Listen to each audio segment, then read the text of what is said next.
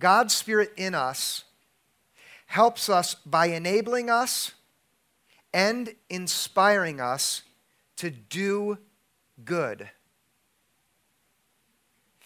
Have you ever seen someone's story or their life and it inspires you to want to live a better life just because you saw it? Has that happened to anyone else in here?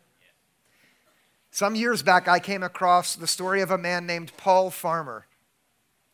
He was a child in Florida, in the west coast of Florida. He decided early on that he was going to be a doctor when he was 10 or 11 years old. His arm was broken when he was playing football with his brother, and he went inside and his dad said, "Let me fix your arm," because they were too poor to go to the doctor's office. He went to Duke and he studied biochemistry there. In addition to being poor, he was extremely brilliant. And his family was religious. They taught him as a child that you should love your neighbors in whatever way you can. In his sophomore year, he took a class in medical anthropology. It changed his life. He learned of the systemic connection between healthcare opportunities and where you were born. That is, just because of where you came up, you might not have the opportunities that others do. After graduating from Duke, he found himself in Haiti in 1983 for one summer. He went to work in Kanji at a medical relief center that was set up by some friends for people who'd been displaced by the government dam, which flooded their land and made it so they had no opportunities at all. They set up a makeshift clinic, and he worked there all summer, and he learned in that summer 4 things. First, he discovered the joy of working with friends to serve the poorest and most vulnerable people on the planet. Secondly, he learned how easy it is to help. Even though he had no medical training, he already added value there. It made him want to get into medical school more than anything else. That's the second thing he learned. The third thing, he saw with his own eyes the devastating inequalities that make it so some people have no opportunities just because of where they grew up. He tells the story of assisting a spinal tap for a young girl who screams at the top of her lungs the entire time, "It hurts, and I'm hungry." The fourth thing he learns while he's in Haiti is that he's been accepted to Harvard Medical School. Now, up in Boston, as far away as anyone could get from Haiti, he cannot shake the conviction that that little girl in Haiti remains his neighbor, even though she's a world away. He can't get what he's seen out of his mind, and he thinks it's wrong to get it out of his mind, because privilege means responsibility in his worldview.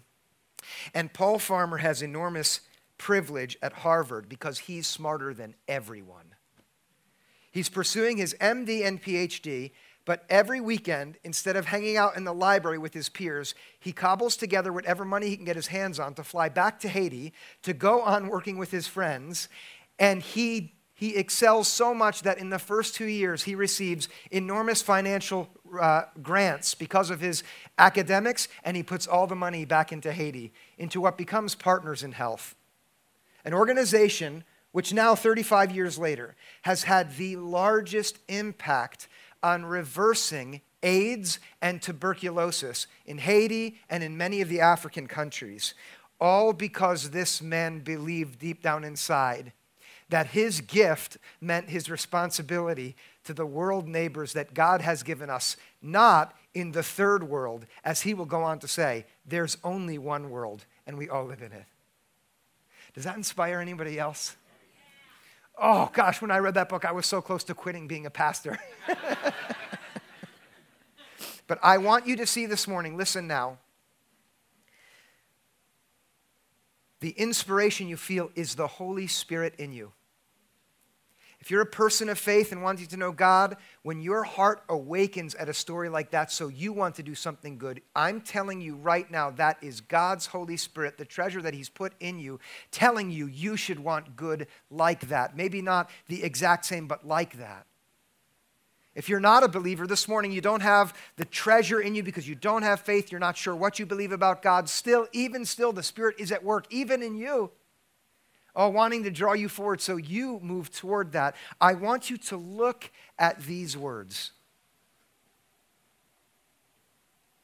It is God who is at work in you, enabling you both to will and to work for his good pleasure. This will be our focus this morning. These words are a very clear and concise statement that says very plainly that these stories, the one I've shared and others like them, move us because of God. And to be precise, and we're going to spend our time here, notice first of all what is said there. It is God who is in you. The first hearers of these words were Christians in a community in Philippi. The author was Paul, and he wanted to teach them out of his own experience and knowledge of what God had revealed to him so they would know how to move through life in the way that God wanted them to, so that they would realize the riches which were theirs.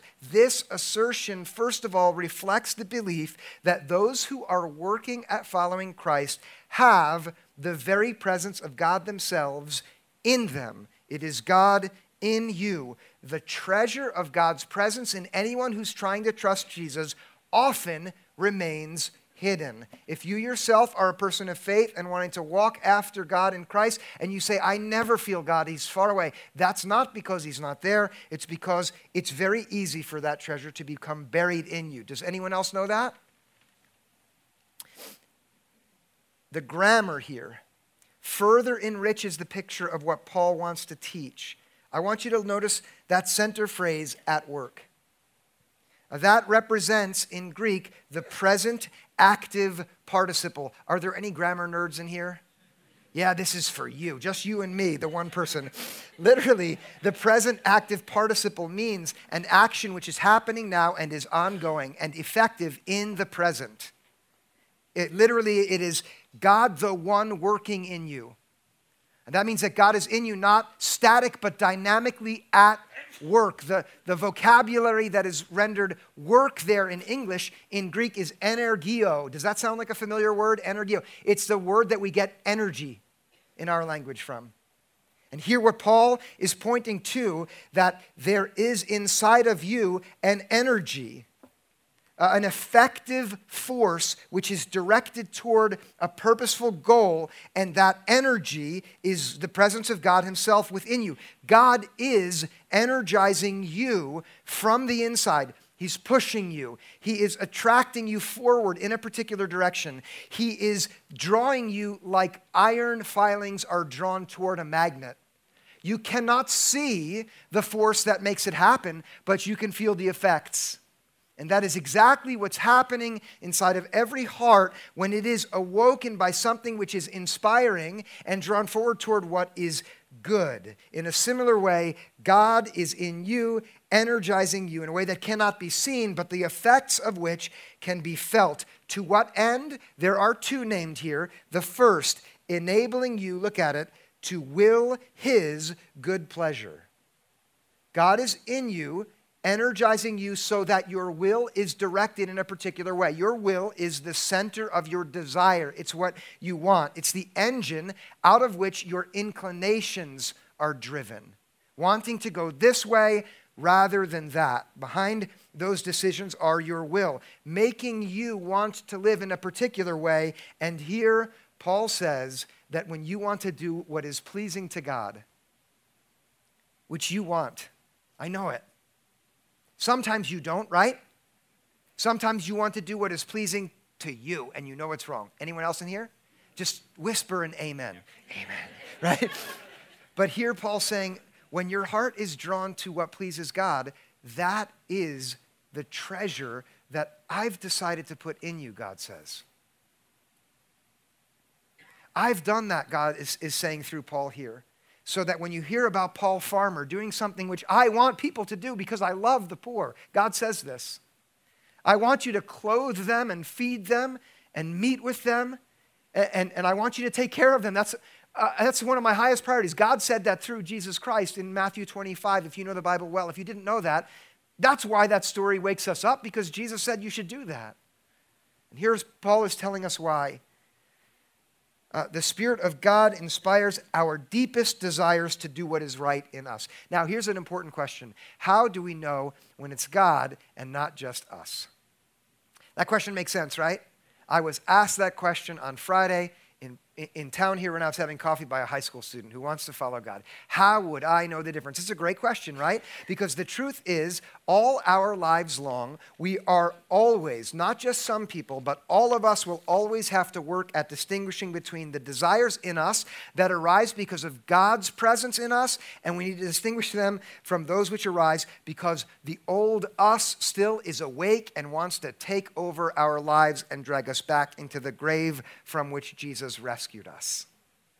If you think, once I become a follower of Jesus, I won't have to struggle with that any longer. That's not true. It's a lifelong process for all of us to learn to distinguish between the drives and desires that the Spirit awakens, the Spirit of God, and the drives and the desires that are awakened by other factors. Do you understand how many forces are at work shaping your will? There are physiological factors that shape what I want. When I'm hungry and I haven't eaten in too long, my will directs me in untrustworthy paths. Right? Anyone else? Yeah, there are wiring issues in folks which incline them toward destructive behaviors. And we don't need to judge people for that. We just need to acknowledge it. That sometimes a wiring is not as it should be, and it makes people want to go in the wrong way. And that's not God. That's them, and they need to learn to distinguish. There are experiences from your past, which will make you afraid of things that God doesn't want you to be afraid of, or attracted to things that are not good for you. And to grow is to learn to tell the difference. There are unmet needs in you right now that are going to make you think from deep down inside, maybe that's God that's pushing me to want that, and it's not. God enables us to will what pleases him. He does that. And very common for us will be the fact that what pleases us is not the same. And so we're left with the question of how would we know the difference? Here's a simple answer, okay? God has given us help in the Scriptures. In the Bible, there are plenty of things which are difficult and hard to figure out, but there are also plenty that are easy enough for anyone, a high school student, anyone, to read through and say, okay, now I see some of the things that please God. And when those things are awakened in me, I'll know it's him. And I'll be very specific here. In the letter of Philippians, from which this writing came, you will read that God loves humility. When people don't think too highly of themselves, but rather look for ways to see the best in others, that pleases God. And if that inspires you, if you see someone who's always looking out how to make another person look their best and not showing off and trying to be so arrogant, if you like that, that's God's Spirit in you saying, yeah, that's the right way. God loves selflessness. When people put the needs of others around them first and are willing to divest themselves for the sake of lifting others. Does anyone in here have a spouse or a beloved friend or a parent or a child who does that for them? Does anybody? Yes? Show your hand up so that we can see. There's lots of people who have others in their lives who do that. That is inspiring to you because God wants them to do that and he is pleased. And you can do that too. God loves sincerity. He loves when people are authentic and real and when they're deciding not to be hypocritical. He loves fearlessness. In the face of detractors or God's enemies. He loves trust that leads a person to follow God's path even when it goes against self-preservation. God is pleased when love flows out of us and spills onto the people around us like a cup overflowing with water. All of these come from just chapter 2 in the book of Philippians. I say that to let you know that it's easy enough to learn what pleases God. And then the next step, and this is the first thing that I want you to take away from this morning about the treasure which is in us, is to learn to pay attention when your heart is inspired by those things you've learned that please God. And I want to say this, maybe you should literally take notes. And I mean literally, take a little notebook and write down, I saw a mom courageously standing up to her children by taking away something that she knew was bad for them out of love. And that inspires me. And write that down. That pleases God. I saw a high school student go out of his way to reach out to people who others have pushed aside, and with genuine love, he went out to the outsider. That's inspiring to me. Make a note, right? Maybe the story of Paul Farmer this morning. It's so inspiring. You want to run out of here and start studying for med school. Go. I mean, like if that, I mean it, pay attention. That's the first thing, okay? Pay attention to the way your heart awakens, because that is the power of the Spirit in you, showing you what to want. Now, as you'll know, wanting to do the right thing is only the first step, but it's not necessarily going to get you anywhere. Do you know that? There's a difference between intentions and outcome. Do some of you know that from your own experience? There were 3 frogs on a log, and one of them decided to jump into the water. How many frogs are on the log? 2. I answered the same way when a mentor early on in ministry was trying to teach me about decisions. And he said, not necessarily. Because deciding to jump in is not the same thing as actually jumping.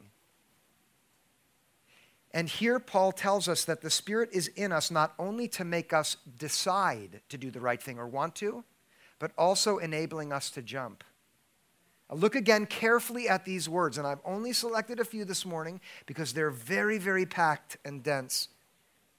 It is God who is enabling you to work for his good pleasure. Not only to will, but also to work. They're both in that one statement.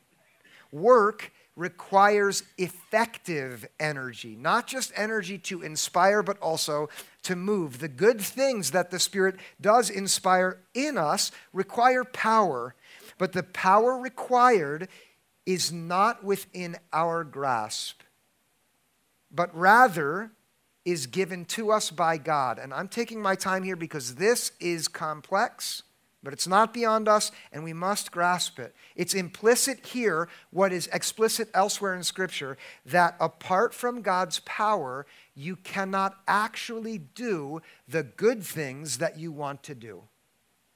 Those who are very familiar with Scripture will know that there was a time when Jesus said this directly to his followers. Do some of you know when Jesus taught his followers that he was the vine and they were the branches?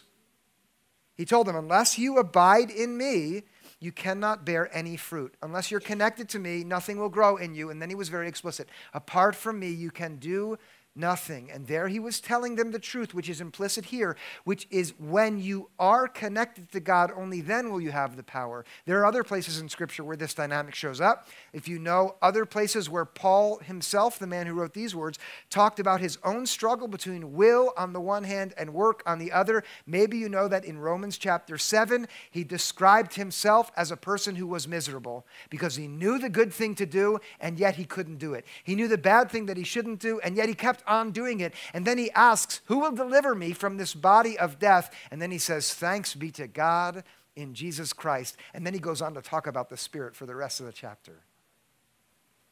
So here we must see first that it is critical for us to grasp that God not only is in us to inspire us through stories like Paul Farmer's, but to give us the power that is required to achieve that. And whether that means going down to Haiti to save hundreds of thousands of lives, or to be patient in the way you're sure God wants you to, but you haven't yet achieved with your spouse or your friends or your teachers or your parents or your children. Either way, you want that because the Spirit wants you to want it, and you are able to do it because the Spirit is going to give you the power to do it. But here, this last thing is critical.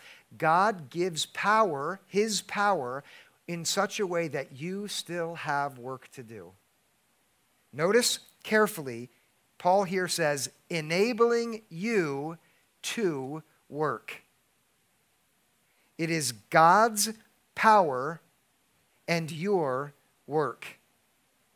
That is, God is enabling you to grow and do what he inspires you to do, but without making you free of the responsibility of doing the required work. Do you see it? There's a name for this dynamic. That is that God is in you to enable you to do the work and still requiring of you the work. And the theological word for it is sanctification. Now, if you've been at Renaissance for a while, you'll note that it's not often that I use theological words with 3 or more syllables, and that's on purpose because I'll only do that when I believe they're helpful, and that also is partly why I'm wearing a necktie this morning. Sanctification is the continuous operation of the Holy Spirit within you.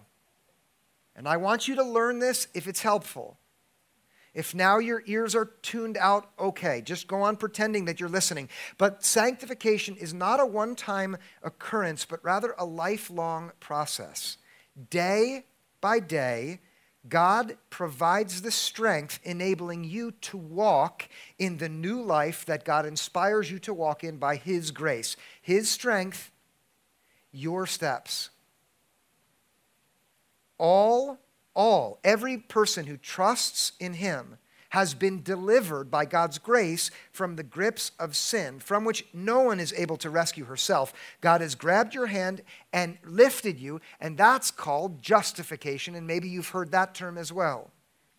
But now that God has delivered, which He did when He died in Christ, and you first awoken to the gratitude that made you say yes to Him, now that you have done that, He is in you to renew your nature entirely.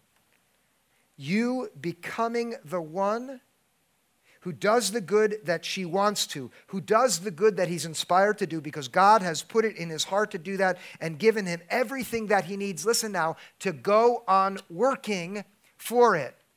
I hope you hear this. I keep going back between the agency of you and the agency of God, because what's happening with God is a process in which you're invited into a partnership that is completely unequal, which is it? A guy who's wearing a tie like this should know the difference. It's completely unequal, but it's still a partnership. That is the death of the old you, not once, but over and over every day. The birth and the growth of the new you, again, not all at once, but through the quickening power of the Spirit within you, which teaches you to walk even as you stumble, picking you up, awakening you from the slumber yet again, bringing you entirely, mind, body, soul, intellect, affections, to the new life that he inspires you. Start to finish, it's a supernatural work, God's work. And start to finish, it is a work that God does with you rather than without you, so that it can be said that he's enabling you to work. Here is the best illustration that I can offer you of this partnership. Picture a garden. Imagine a perfectly balanced and beautifully colored and fragrant garden in which every good thing is growing. The sun which warms your back has traveled 93 million miles to land on those leaves and to be absorbed by them in a mystery that is beyond anyone to figure out, transferring that heat into energy. How? Who knows? The roots go down into that brown soil, drawing up water and invisible nutrients to become a red tomato or a yellow pepper, a green bean, some wrinkled leaves of kale, a raspberry. All the while, insects, butterflies, and bees buzzing around, magically bringing from one plant to the other exactly what they need to go on growing. It strikes you in that moment that here are mysteries beyond any human being ever to create or maintain. And while you're thinking of that, up walks the gardener. Here's a woman who's been working all season long, knowing full well that none of these magical qualities of the plants are within her power to control at all, but at the same time understanding full well that unless she's at work every day in the garden, at the end of the harvest, there's going to be nothing to show. Preparing the soil by taking out the rocks, making it soft so that it can accept the seeds. As they begin to sprout up, diligently taking every single weed away and nurturing every single new growing plant. As they come into being, pruning where pruning is required so the fruit is full and delicious. And protecting the garden from intruders, bringing water along when it doesn't come naturally. Here is a picture of a partnership in which she will never mistake those elements of this mystery which are beyond her, and at the same time understand full well without her hard work there's going to be nothing to eat at the end of the season. This is how it is with you and the Spirit. And I want you to mark this well. You are not responsible for what only God can do. And God will not take responsibility for what he's decided that he wants for you to do. And that's how it works. His Spirit is given to enable you to work for his good pleasure and to want his good pleasure. His power, your work. What should you do? Here's my challenge for you this morning. It's twofold. You should believe and you should work hard. You should believe every time your heart is awakened at something good which God loves, that it's God's Spirit within you. You should trust that. And then when you think, I don't have the power to do it, you should say, of course you don't. And then you should believe also that God is ready to give you everything you need to do that which he inspires you to do.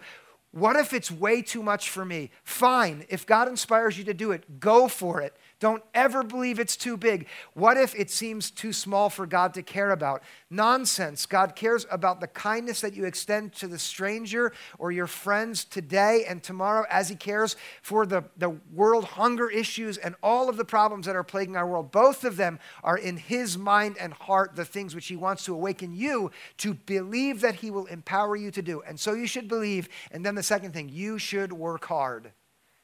And I mean it, work hard. That story of Paul Farmer is easy to tell. It was hard for that man to do what he did. For years, he's been laboring away. And why do I feel confident to tell you that you should work hard? Look at the singular verse which comes immediately before the passage that we've been dwelling on in Philippians 12:13. Here's what verse 12 says. Here it is, ready? Work out your own salvation with fear and trembling. Does it scare you? It should not frighten you in the sense that you think now you're supposed to anticipate that God might do something against you when you're not expecting it. That's what fear and trembling means in our parlance, but in the New Testament times, it was an idiomatic expression which meant basically appropriate humility. Standing before the authority who deserves your reverence and respect and regard and awe, be there before him in such a way that you are ready to trust him and have regard for his will over anyone and everyone else's. Don't be afraid of everybody else in the world. Don't let the thought that it's too much make you afraid. Nonsense with all that. Focus on him and stand there in humility. That's what that means. And then that phrase, work out, that means something like unfold. It does not mean accomplish your own salvation. You can't do that. It doesn't mean maintain your own salvation. No one can do that. It doesn't mean earn God's affections. The whole of the gospel says you are met by God when in Christ you are a dead person and he awakens you from life out of his love. That's done and over with. You don't have to earn that, but now you are responsible for working and unfolding this gift like a person has to open a map and unfold it to see where to go. And that is the adventure of hard work that God calls you to and me to and every single one of us here to this morning. To believe and then work hard. Practice paying attention to what awakens your heart. Do you know the word inspire, which I've used an awful lot, comes from the Latin to breathe into. It's a word that's related to linguistically, our word spirit, in spirit. When the Spirit moves in you, pay attention. And have God-sized ambitions, God-directed and God-sized ambitions. I would like our church to have ambitions like that. I would like our community altogether, Renaissance Church, to be open to the inbreathing of the Spirit so that our will, our desire as a gathering of people together would be directed by him toward great things. And I see it happening already, which is one of the reasons I'm so thankful to be a part of this community with you. And then when the Spirit breathes in you and inspires you in that way, then be ready to accept the second challenge, which is work hard. Nothing good comes without hard work. So be ready to be awoken and engaged in the process that God invites you and me and all of us together on, which is the process of both being enabled to will and to work for God's good pleasure in the Spirit. Let's pray and ask God to enable us. God, we love you and thank you for the opportunity to be gathered together in your Spirit this morning. The fact that at the beginning for each of us is an act of love on your part, which has rescued us from certain death and separation from you, causes us to feel gratitude.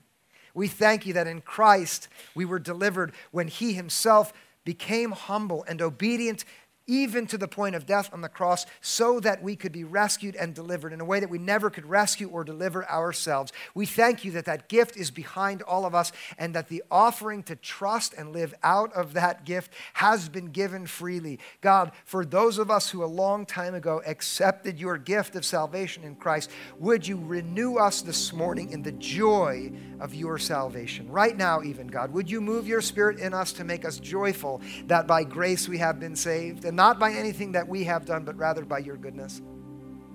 God, bring that to mind this morning for every man and every woman. We love you in Jesus' name. Amen.